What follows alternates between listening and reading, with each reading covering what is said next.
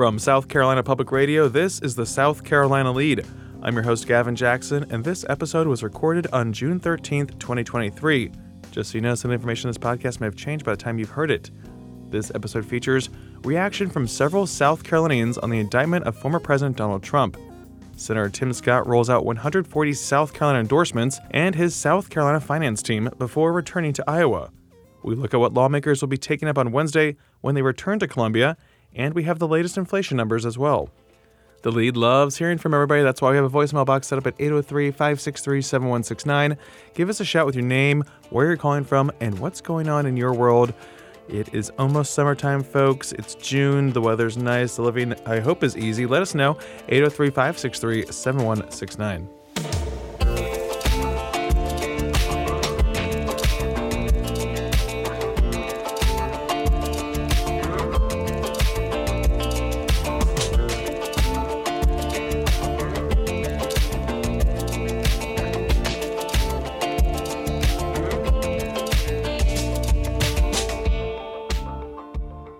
As of our taping on Tuesday, President Donald Trump is scheduled to arrive at the federal courthouse in Miami for his initial hearing following his indictment on 37 felony counts, 31 of which deal with classified documents taken with him after leaving the White House in January 2021.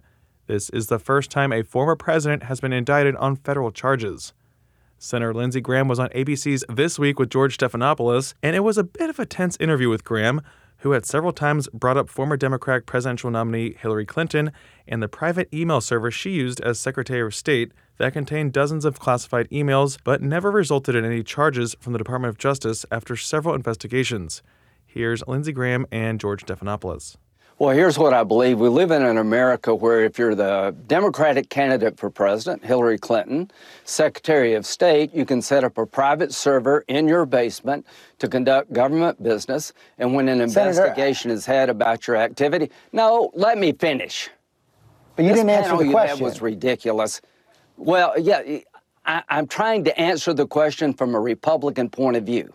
That may not be acceptable on this show. Yes, I don't like what President Trump did in certain aspects. I don't like that Joe Biden had classified information on the garage. I don't like that Mike Pence carelessly took classified information. I don't like any of that. But what I don't like is a system in America where the Secretary of State, who's a Democratic candidate for president, has people take a hammer to social media devices and break them apart, apply bleach bit to a hard drive to erase emails, allow classified information to get on a felon's computer, Anthony Weiner.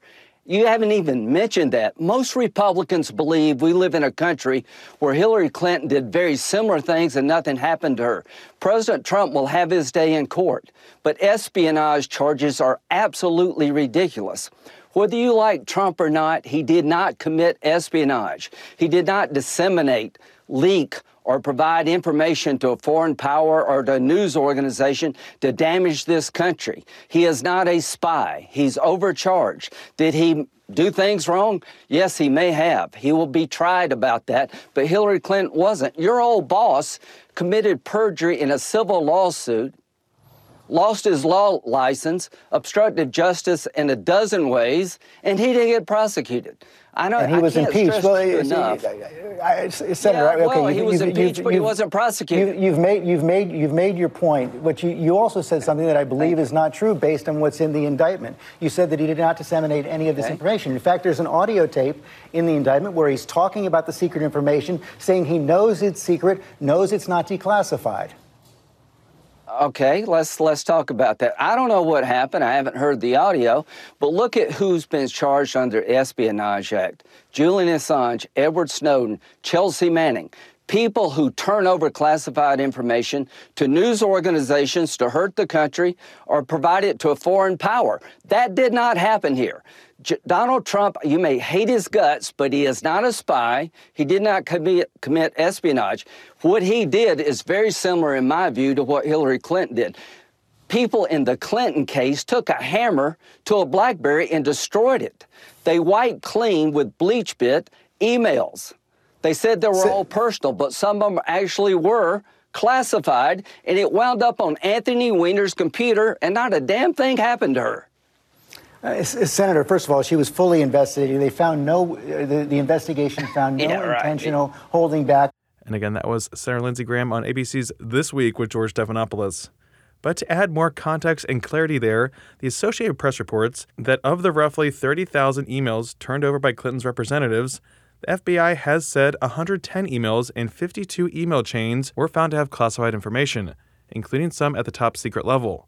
After a roughly year-long inquiry, the FBI closed out the investigation in July 2016, finding that Clinton did not intend to break the law. The Bureau reopened the inquiry months later, 11 days before the presidential election, after discovering a new batch of emails. After reviewing those communications, the FBI again opted against recommending charges. Republican presidential candidate Nikki Haley, the former governor and U.S. UN ambassador, on Friday tweeted before the Trump indictment was unsealed that, quote, "This is not how justice should be pursued in our country. The American people are exhausted by the prosecutorial overreach, double standards, and vendetta politics. It's time to move beyond the endless drama and distractions," quote. But after the indictment was unsealed, she changed her tune on Sunday in a Fox News interview where she said Trump was reckless with national security in some of her toughest criticism of him yet. Take a listen. When I was at the UN, I saw that the president never got an ounce of credit or a moment's peace. I also had to deal with the Russiagate because that's what they were swirling around all the time, and we saw that that was not a fact. This is what I'll tell you. Two things can be true at the same time. One, the DOJ and FBI have lost all credibility with the American people, and getting rid of just senior management isn't going to be enough to fix this. This is going to take a complete overhaul, and we have to do that. Two, the second thing can also be true. If this indictment is true, if what it says is actually the case, President Trump was incredibly reckless with our national security. More than that, I'm a military spouse. My husband's about to deploy this weekend. This puts all of our military men and women in danger if you are going to talk about what our military is capable of or how we would go about invading or doing something with one of our enemies. And if that's the case, it's reckless, it's frustrating, and it causes problems. And, we're looking now, this is the second indictment. We're looking at possibly a third indictment coming in with Georgia. My concern is not so much about how this plays out and what we do with it. My concern is about the direction of the country. The fact that we cannot have Biden win this election. We cannot go through Biden or Kamala Harris winning this election. We've got to have someone that can win a general election. We've got to have someone that can right the ship on this country and get us back in shape, whether it's the border, whether it's crime. We've got to start doing that. And I think the time is now. And that was former Governor Nikki Haley there on Fox News. And Republican presidential candidate Senator Tim Scott also weighed in on the former president's indictment on Fox News, talking with Harris Faulkner. Scott said he would purge the Justice Department.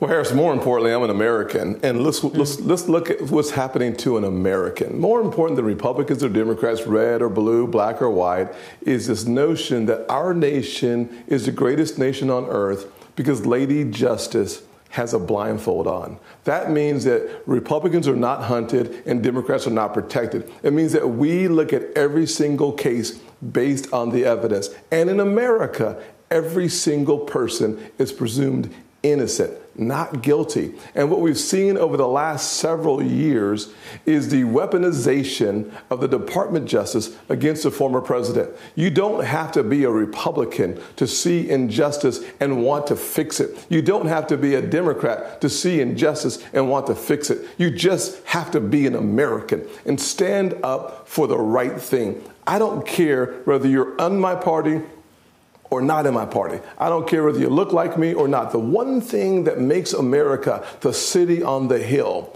is confidence in our justice system. And today, what we see is a justice system where the scales are weighted.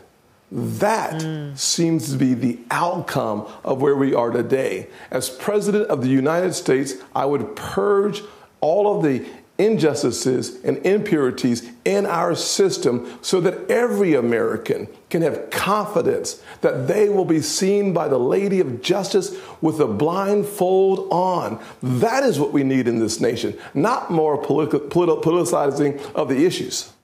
Scott also announced on Monday in Spartanburg that he received the endorsement of 140 current and former elected officials in the state, including Senate Majority Leader Shane Massey, who said in a statement, quote, South Carolina conservative leaders are flocking to Tim Scott's campaign for president because they've seen his affirmational life story up close. Tim Scott is the real deal. I know he is the authentic conservative leader we need in the White House right now, quote. 28 other state lawmakers jumped on the Scott train, as well as 18 mayors, Solicitor Scarlett Wilson, dozens of city and county councilmen, on down to school board members, and even a few county soil and water commissioners. The endorsements even span the Republican ideological spectrum and include far-right supporters like Greenwood Representative John McCravey to Senators Katrina Shealy and Penry Gustafson. House Ways and Means Committee Chairman Bruce Bannister and House Education Committee Chairwoman Shannon Erickson also endorsed Scott. Even former House Speaker Bobby Harrell, who in 2014 pleaded guilty to 6 counts of misusing campaign funds, was on the list of supporters. This move comes days after Florida Governor Ron DeSantis prominently featured close to a dozen state lawmakers at his 3 campaign stops across the state.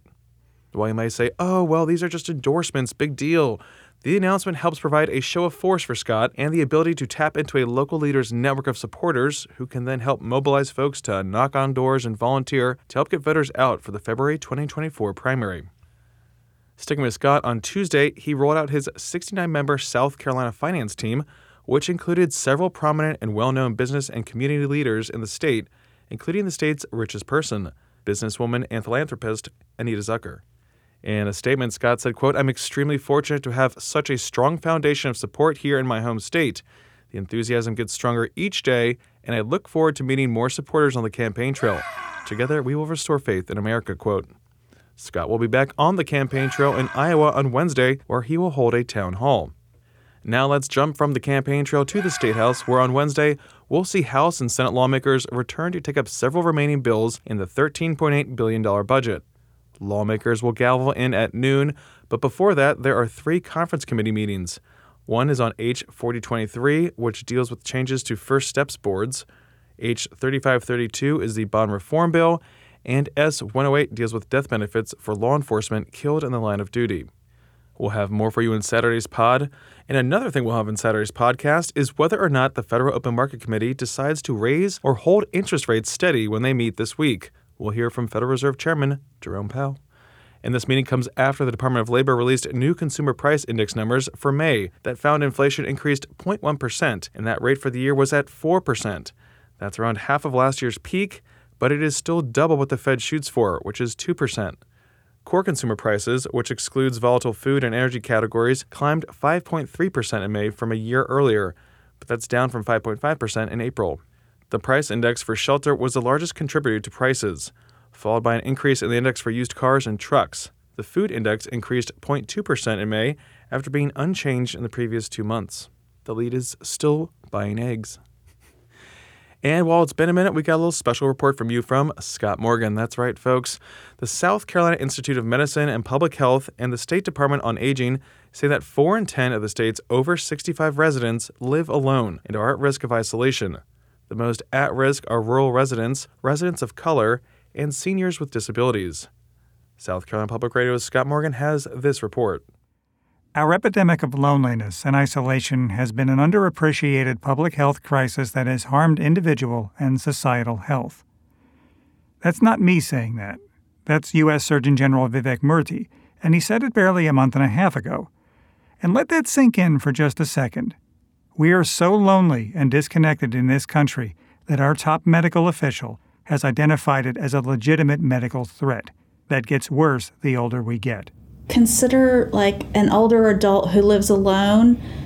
We've heard of instances where they're calling 911 because they are so lonely and they're seeking human interaction. Maya Pack is the executive director of the South Carolina Institute of Medicine and Public Health, which, along with the State Department of Aging, has put together a plan of action aimed at reaching South Carolina's most socially vulnerable residents, seniors. We know that about a quarter of older adults in our country are socially isolated. You know, traditionally when you're talking about health, we talk about nutrition and exercise and healthy habits, but the issue of social connection is not traditionally part of the conversation. To put it mildly, Social isolation is cancer to our mental health. You probably already knew that, though, given what we went through in the COVID pandemic. Less obvious, however, might be learning that social isolation can be equally ruinous to our physical health. Part of what we're doing here is shining a light on social isolation as something that can cause bad health. And the degree to which it causes those physical health problems is on par with use of tobacco or alcoholism. And so when you think about the severity of the impact, it's a wonder that we're not yet talking about social isolation as a health factor. Well, the Institute of Medicine and Public Health does want to talk about it. On June 13th, the Institute released a long-in-the-making report on isolation among South Carolina's older residents, and the numbers alone can be eye-catching. Almost 4 in 10 residents ages 65 plus live alone. Almost as many have some type of physical disability. And if you're a member of a community of color or an LGBTQ senior, those numbers get worse, as they do for rural residents and military vets. Social isolation leading to a lack of mobility or compounded with a lack of transportation is also associated with increased risks of dementias, heart disease, obesity, and premature death. And those are the problems in a nutshell. The question, of course, is what are the solutions? Step one of making inroads into this problem is making people understand that a big percentage of our seniors suffer with this, and it's negatively affecting their health in a myriad of ways that we maybe don't conceptualize. Erin Hare is the Associate Director of the Institute of Medicine and Public Health, and she wants you to be aware that the neighbor you might not have seen for a while, or who looks unkempt or frazzled, could be socially isolated, which you could address by checking up on them or saying hi when you get the mail. But in a very imperfect world, the reality is neighbors can only know what they happen to see, which is why step 2 in combating the problem of senior isolation is calling upon the medical community to make a bigger attempt to screen for factors of social isolation in senior patients. It's also up to the healthcare system to start screening for social determinants of health in general and specifically for isolation because they can connect their patient with resources in the community. The goal is to find services and resources that can put people among other people, which is a solution for those who can tap into those services, which not all of our neighbors can always do. Thanks, Scott, for that report. And if you like that reporting, check out his podcast series, Indebted. It's one of the best things that we've had on public radio this year, and it's super thorough, super interesting, and well done by Scott Morgan that you can find on southcarolinapublicradio.org, as well as other reporters / friends of the pod at southcarolinapublicradio.org. Angela, she's ours now.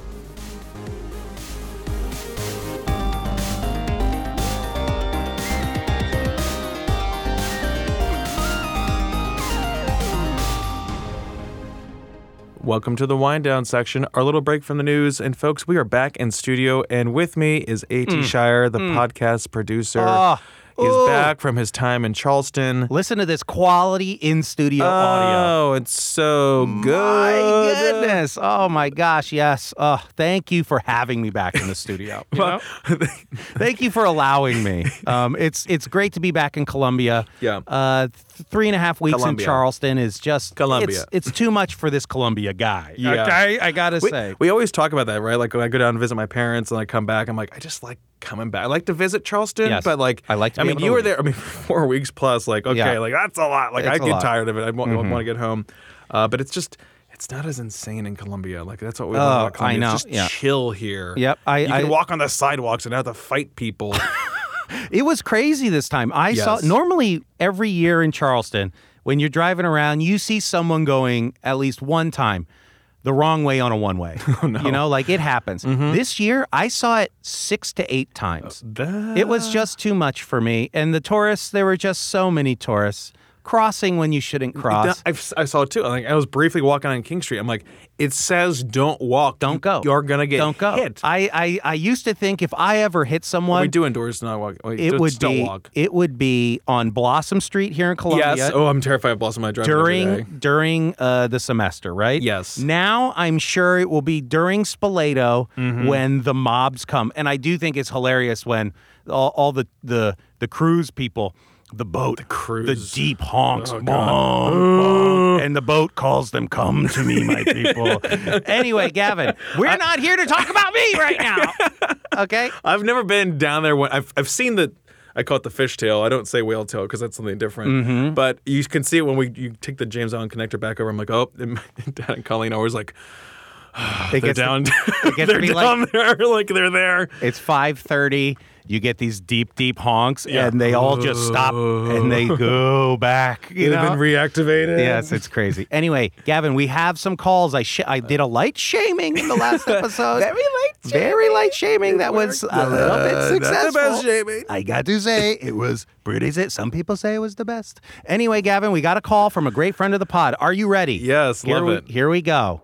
Hey, y'all. This is Baby's mama calling again. I am free from school, at least from, teaching school, high school.